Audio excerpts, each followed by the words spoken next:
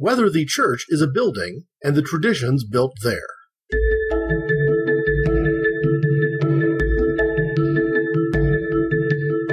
What you gonna do then? Well, that's what I've been sitting here contemplating. First, I'm gonna deliver this case to Marcellus. Then, basically, I'm just gonna walk the earth. What you mean, walk the earth? You know, like Caine in Kung Fu.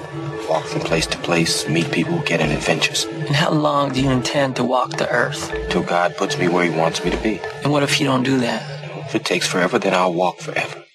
Welcome to Walk the Earth. I'm Greg. As I mentioned in the first Walk the Earth, this one now being the second, some of the questions that we're going to face are going to be very easy, and I would describe this one as one of the easier questions. But it helps me to do a couple of things. First, talk a little bit about one of the challenges in looking for a new church home, and second, offer perhaps a little more explanation as to what went wrong, what has sort of forced this transition. Is there a mistake or an issue, or a fundamental misunderstanding, or an unfortunate shift in the way the church views itself? And I'm going to suggest that the answer is probably yes. But first, let me go to the question itself, whether the church can be defined as a building and the traditions built therein. And I'm going to do so by referring to what I consider to be a famous hymn. I realize it's only 1972, but when you're talking in the world of church hymnals and refer to words and music by Richard Avery and Donald Marsh, you're talking about some pretty big names. Avery and Marsh in church circles. Very, very popular. And this one from 1972 feels like it's been around my entire life. In fact, I would be a little bit disappointed if the song We Are the Church was unfamiliar to a particular Protestant congregation. At the very least, it should be familiar as a children's song or a children's hymn. And here is the first verse, followed by the chorus of that song. I'm going to share it because it answers the question. The church is not a building. The church is not a steeple. The church is not a resting place. The church is the people. I am the church. You are the church. We are the church together. All who follow Jesus all around the world. Yes, we're the church together. The church is the people. A church doesn't disappear if a tornado levels the building. The church supersedes that because the church is, as Jesus says in Matthew's gospel, that concept of 2 or 3 people gathering in his name, gathering to do some very specific things. And as we proceed through more of these Walk the Earth podcasts, we're going to talk about what those things are that a church needs to do. Things like pray for each other and worship in truth, praising the Lord, and reading and offering scripture and interpreting the Bible, those sorts of things. But first, let's get out of the way what the church is not. The church is not a building. And that, while it's really, again, when you think about it, very obvious, churches don't cease to exist because, a fire breaks out. They simply relocate into people's homes, which is probably how the early church operated to begin with. It's probably the biblical example of church. But the other thing that I think is interesting is talking about the church being the people plural and not people singular. Because this, to me, is the answer to 2 questions at the same time. One is, what are one of the things or some of the things that went wrong in the church that I have left? And the other is, what are the challenges in making a new church search? And one of the things, quickly, just to foreshadow a little bit, what I'm going to hit later in the show, is that my wife has described this new church hunt as being a lot like the first day of school over and over again every single Sunday. Part of that is you don't know the people, or you don't know very many of the people. The other part is that you don't know the building. And I'm going to speak somewhat nostalgically about the power of knowing the building. So it's not like a church building is a trivial matter. It's not like it doesn't play a role, but it cannot play the role. And I think sometimes we see that in congregations. And I can remember going all the way back in every church I've ever worshiped, that there have been these moments where suddenly the ebb and flow of who's on the trustees committee, or simply a reaction to vandalism or criminal behavior, you suddenly find that the church, which had a reputation for being always open, always unlocked, suddenly becomes completely locked down and inaccessible. the church of my youth, when I was in elementary school, had an exterior entrance to the chapel. So this very little, small chapel, not adjunct to the sanctuary like some of the churches that I've been to since then, but on its own, really next to the fellowship hall. If you were inside the fellowship hall, which is also a staged area, but rather than being an altar, it tends to be legitimately a stage where the youth might put on a pageant of some sort. If you were standing inside the fellowship hall of this church and looked to the right, there would be a closet that had no exterior door that would hold costumes and choir robes and would be a place where if you were putting on a play, you would do costume changes or stage the next entry from a transition from one scene to the next. And the other side, to the left of the stage, facing it, was another exit, in this case stage left, into this chapel, which if you were putting on a play, you could use that also as a place to do costume changes and to stage a scene change. But most of the year, this was simply a very small room, smaller than your average bedroom, probably smaller than a walk-in closet in a modern, newly built home would be, that had just a couple of, partial pews and a little altar, some stained glass, and then people would go in there to pray at any time of the day, any day of the week. But at some point it had to be locked down as well because we were informed as a congregation by the police that this particular little room was being used in criminal enterprises like prostitution, potentially drug deals. So it wasn't possible for the church to always have its doors open. The church we've recently left has gone through, in the last 5 or 6 years, a couple of crises of sorts, where even though nothing was really stolen from the church, people were overreacting as if there was some kind of a theft problem. If someone would misplace an item in the kitchen, for example, and not put it where they got it or not put it in the right cabinet, you would suddenly have accusations of theft and a great deal of concern that we needed to change all the locks and that not everybody should have access to the kitchen where the utensils were. We had a situation where the fellowship hall, which was downstairs in this church, was going to be used for a worship service, a later in the afternoon, sort of a Sunday worship service, very contemporary in its approach, very informal. And the only thing they really needed to do was move a bulletin board out of the way so that could be used for the screen to put the lyrics up to praise songs and to put the scripture up. But in moving that bulletin board from this fellowship hall area into a classroom where it actually was going to be used by the class that was going to meet in that classroom, no one was confused that the bulletin board was still in the property and possession of the church. There was no accusation of theft, per se. It hadn't disappeared. It hadn't been misplaced. And yet the church council had more than one conversation in more than one monthly meeting over whether or not this constituted an act of vandalism and whether the police should be called and arrest the youth leader over it. Now, this is an example of a complete misunderstanding of whether the church is the building or if the church is something both bigger than that and more fundamental than that. This I might describe as one of the early warning signs that if this misperception about what the church actually is was not corrected, was not stopped somehow, then this might be an indication that we'd be leaving this church. Because any church that confuses itself with a sacred space is missing the sacred spaces that the Holy Spirit is creating between its members and the outside world. Perhaps even getting to the point, which I believe did happen, of the church mistaking the sacred spaces that the Lord is creating between the members themselves in what should be a bond of fellowship, instead that breaking down into boundaries and pointless accusations.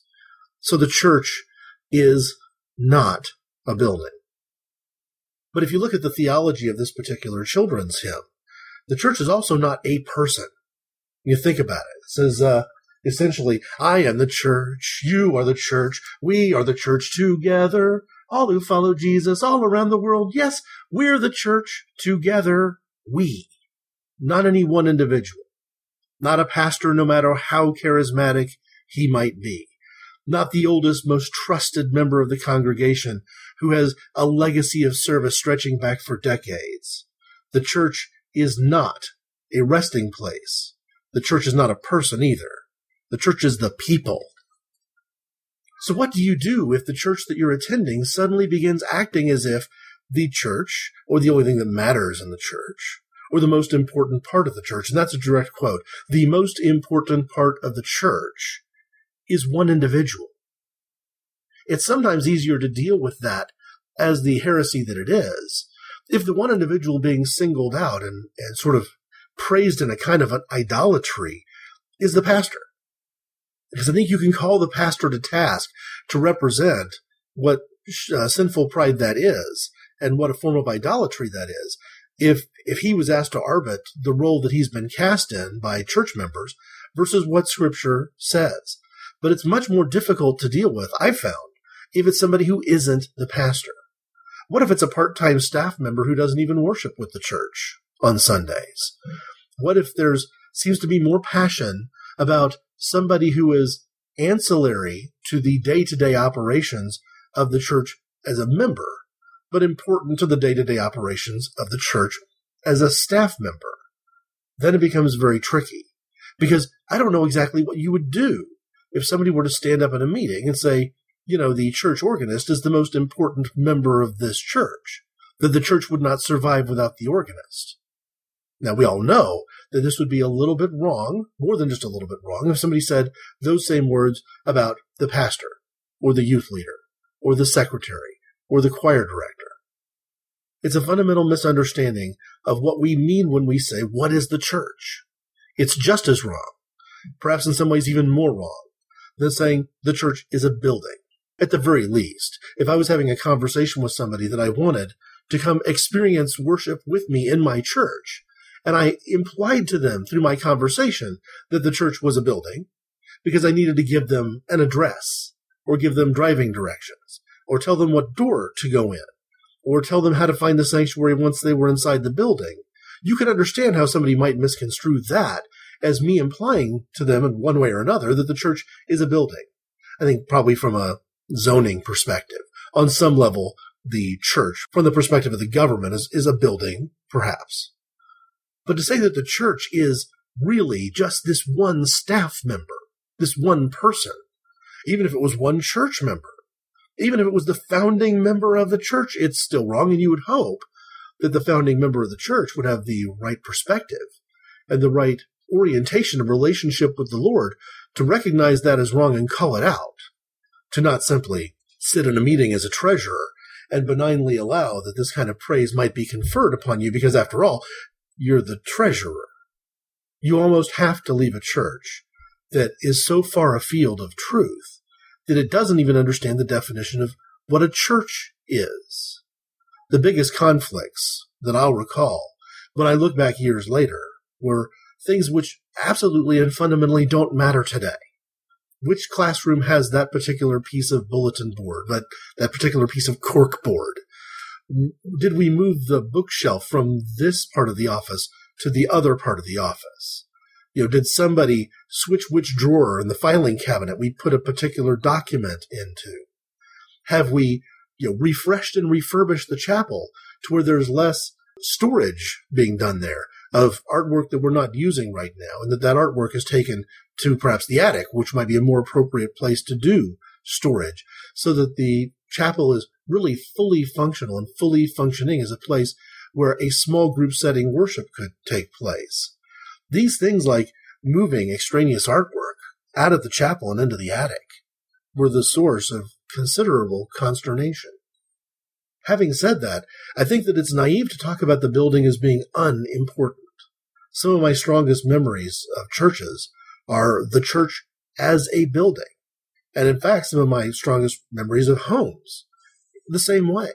If we want to be serious about calling a church a home and using the expression, well, that is my church home, then you're going to expect there to be a certain relationship with the building. The house that we moved to when I was kind of right in the middle of junior high school, leaving one side of town in this major Midwestern city into the other side of town, and really separating myself from all of my friends and all the people that I'd known since we lived there.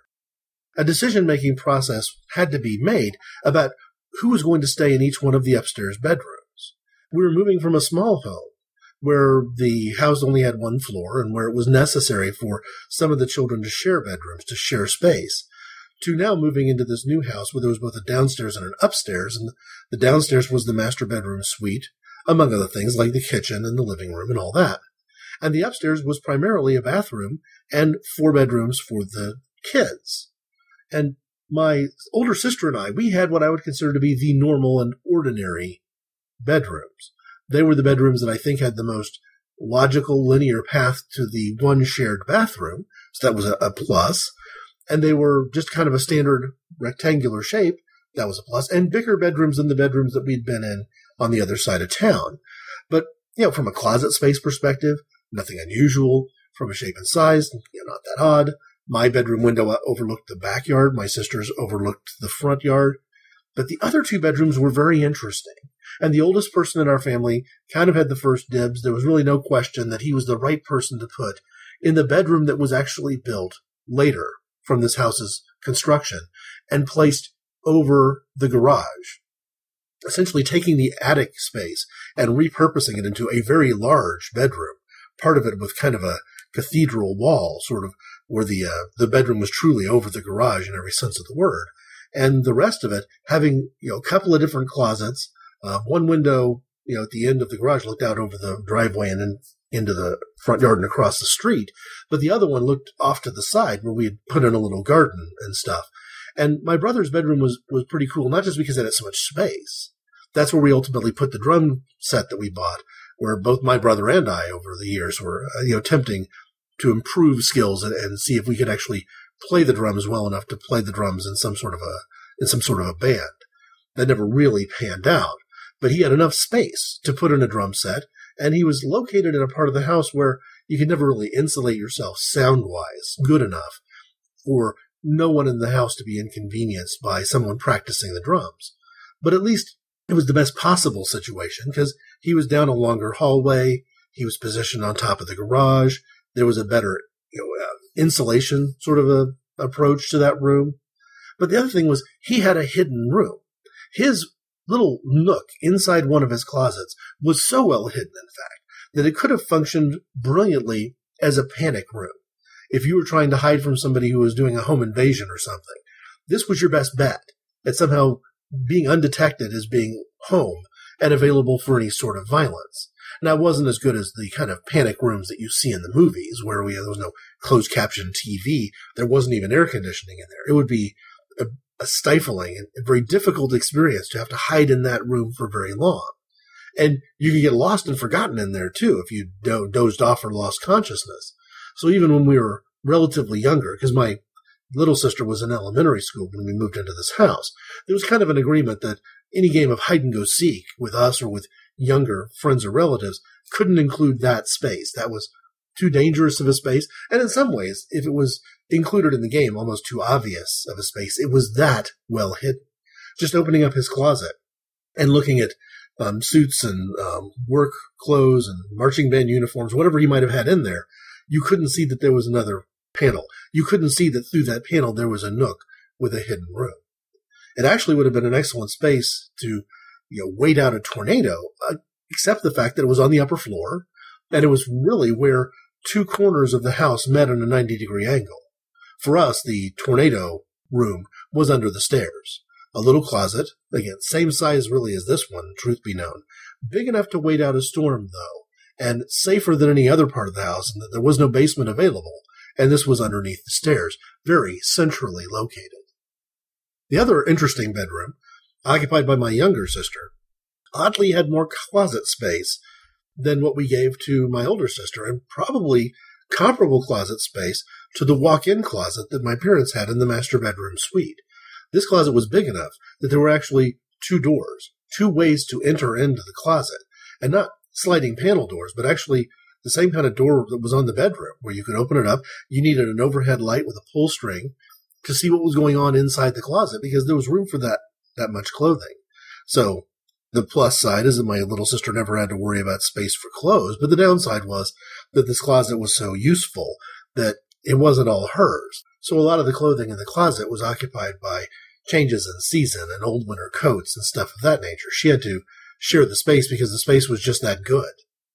But the other door that went into the other side of her closet, similar situation, drawstring lighting, plenty of room for, actually more than enough room for a junior high school girl to store clothing. There was another door in there, though. So you walk into one door, you're standing inside a walk-in closet.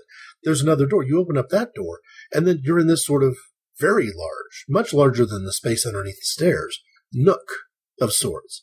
It was big enough that you could have put a small table with some chairs, and if you were an elementary school girl, served tea with your stuffed animals in there.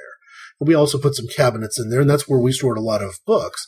So as books would hand me down from older siblings to younger siblings, the children's books would end up in the room inside her closet, which makes sense. She was the youngest. She was going to be the last stop for some of those children's books. So that home holds powerful memories to me because of the interesting hidden spaces that it had.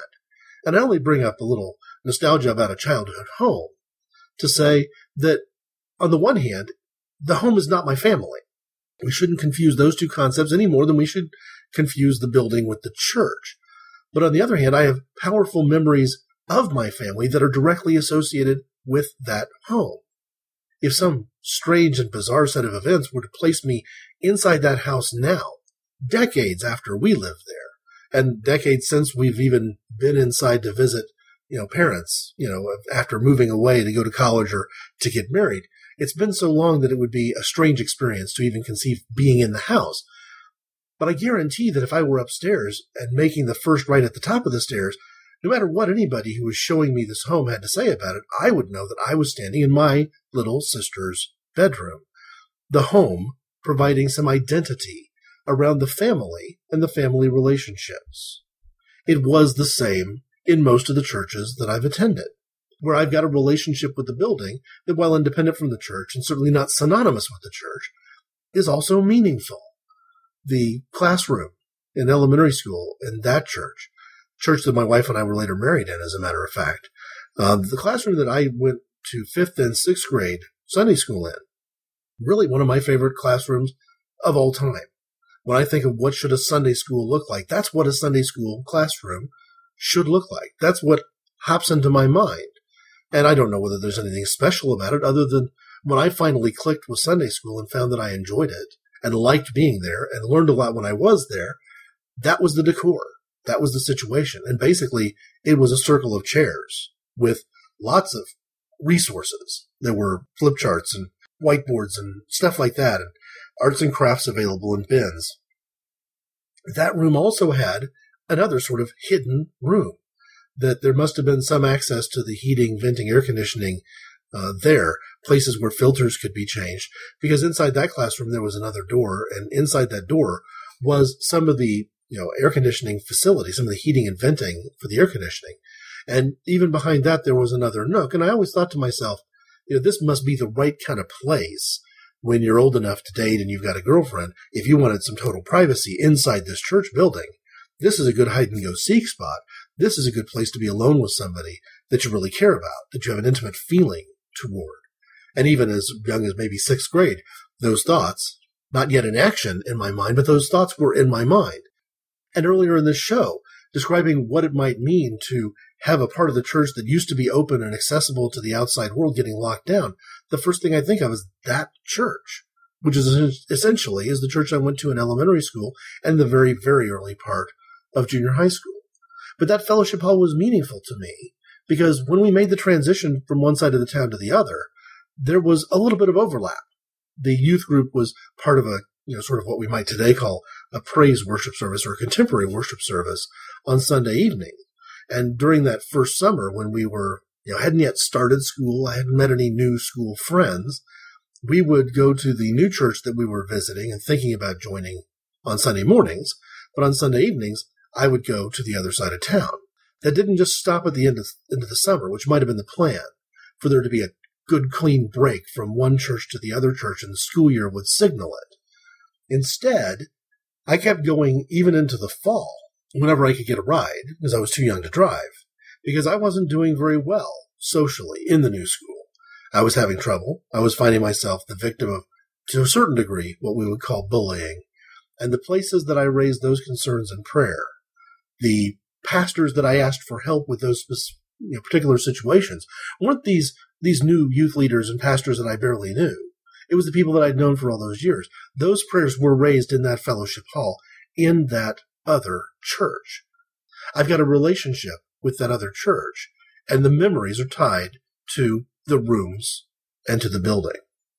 So never let me say that the church is, in some ways, never in any way possibly considered to be part of the facilities itself, or that the facilities themselves shouldn't be protected and are not important. But that's not the church. You could do the church by having fellowship with a specific set of people, roaming from place to place, like the early disciples did. Their church was not located in Galilee. They spent as much time in fellowship, in worship, and in what we would now call Christian education, all over the region of Israel and Judea. They weren't isolated to a particular home base location. So once we kind of acknowledge that the church is not a building, and although the traditions are important and the traditions call into mind memories that are tied to the building, that's a separate thing altogether. It comes back to what does it take to form a relationship with a new church, and how does that go? Well, the first thing we did was we said, hey, let's include some United Methodist churches in our search.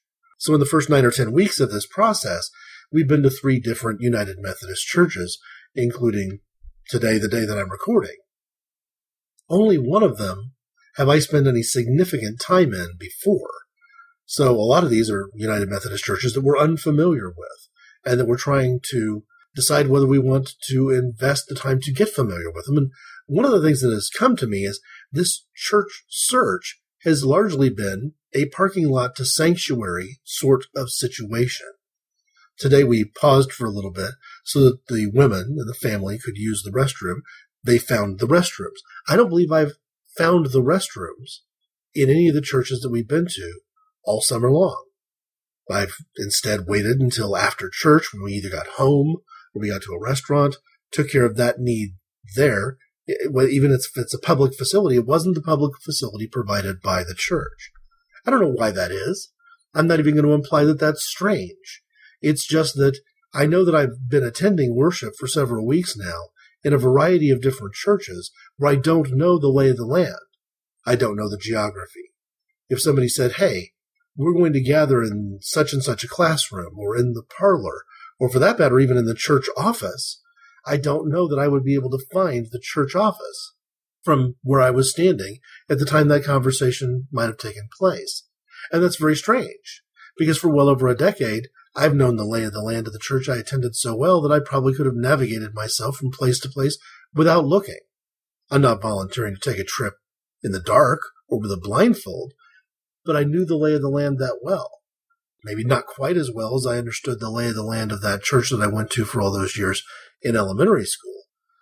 But then again, that also had the advantage of being the only church that I knew. Right now, I'm kind of, thinking through, where are we attending? Where are we going to go next Sunday? Is sort of a question that's on my mind in this process of walking the earth. And I know that no matter where I pick, it's going to be a place where I only understand a small piece of the geography. I don't want to call this out as a concern. It's not a problem. It's a normal part of the process. But this process is foreign enough to me that even these little parts are sort of strange. Now, I've been in several sanctuaries, I've mentioned, and the function and the form of them have been all pretty solid. In one case, one of the United Methodist churches, the worship service we've chosen to attend doesn't meet in the sanctuary at all. It meets inside a fellowship hall. That's different for me. I don't know how comfortable I would be with that. That's one of the things with this particular church that I'm trying to get my head around, trying to get used to. The church we've attended most here lately is an evangelical Lutheran church. And their layout is very interesting in that it's much more wide than deep, and it's more bright. Instead of having stained glass on every available open window, there's a lot of natural light shining in. And it makes for a very bright room and a very bright worship experience, as opposed to what can sometimes be an architecturally imposed somber mood or sort of dark and reverent experience. I can understand why some people might not like that. Some people might prefer a more solemn form of worship. But I've actually been quite taken by the open format, the open floor, and the brightness of that one Lutheran church as just standing out for being different. Now, it's not anywhere near as bright as the kind of light shining into what's essentially a gymnasium at the Methodist church we've gone to where the contemporary service doesn't meet in the sanctuary. Now, there's a form to that. There's a reason for that. The Lutheran church, being broad enough, has enough room on either side of the altar for one side to actually have a full pipe organ and several pews angled off for a full choir, while there's still the same amount of space on the other side of the altar that provides plenty of room for a music stage and a full praise band to perform. Multiple guitarists, keyboard, bass, extra singers, drum set, the whole 9 yards. Because of that setup, though, you have to have a church that is equipped to handle either a complete change, a complete breakdown of the stage between worship services on a Sunday, or have the room to accommodate both of them at all times. Now, ironically, the church that I left, I believe, had enough space to pull that off. Certainly could have accommodated having a shift in format from one sort of lineup being primarily a choir and the other sort of lineup being primarily a band. That just wasn't something the church was interested in accommodating. This other church we've recently visited, the reason they've got that one worship service set aside in a fellowship hall, and again, essentially in a gymnasium, is because their sanctuary is very narrow, and they simply don't have the room or the room behind the altar to store any sort of change of scene. So the question is, I feel passionately that the church is not a building. I feel passionately that people can worship anywhere, but it is a little bit different to know that the worship service you're planning to attend will either never or almost never be inside the sanctuary. That's a little different. It's something I have to try to get my mind around, because I do value reverential spaces. I just don't confuse the reverential spaces themselves with being equivalent to the church. And I think the answer to that is pretty clear. And the danger of getting it wrong has become, here in the last couple of years, equally clear to me. If you are led, feel free to join me in prayer as we wrap up this episode of Walk the Earth. Lord Jesus, you have demonstrated through your example that church is wherever 2 or 3 of us gather in your name. And church can be as big as a crowd of thousands of people. It doesn't have to be in a building. Certainly doesn't have to be in a temple. It can be indoors, and perhaps it can just as easily be outdoors, because the elements of worship are not necessarily tied to something that we might describe as decoration. But Jesus, I need help getting comfortable with what it means to consider not having the decoration at all. It is one thing in my mind to not choose to worship inside the sanctuary. It's a different thing to think of not having a sanctuary to worship within. And so I'm face to face with some of the conflicts where there's a potential hypocrisy that I need to divest myself of. I need to confess it for the sin that it is, because it's so easy to judge people who have a great deal of passion about a building that their hard-earned money helped create, and a building that they've had a relationship maintaining and learning and worshiping in for years and perhaps even decades. I can't be too judgmental of those people without confessing the sinfulness of that, when I myself know that in the process of looking for a new church home, the home aspect of that does imply a building. So help to strip away any bias that I've got here.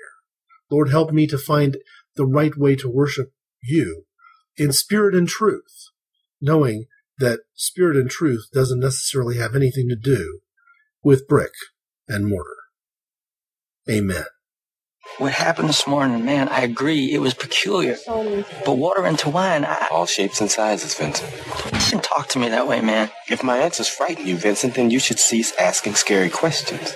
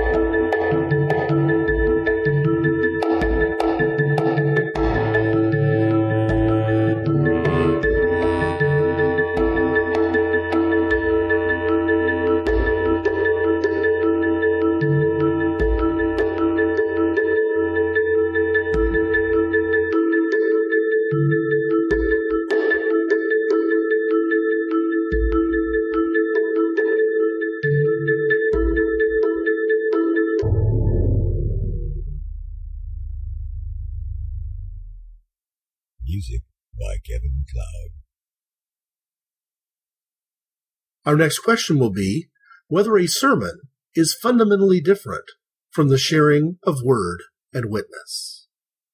Thanks for listening.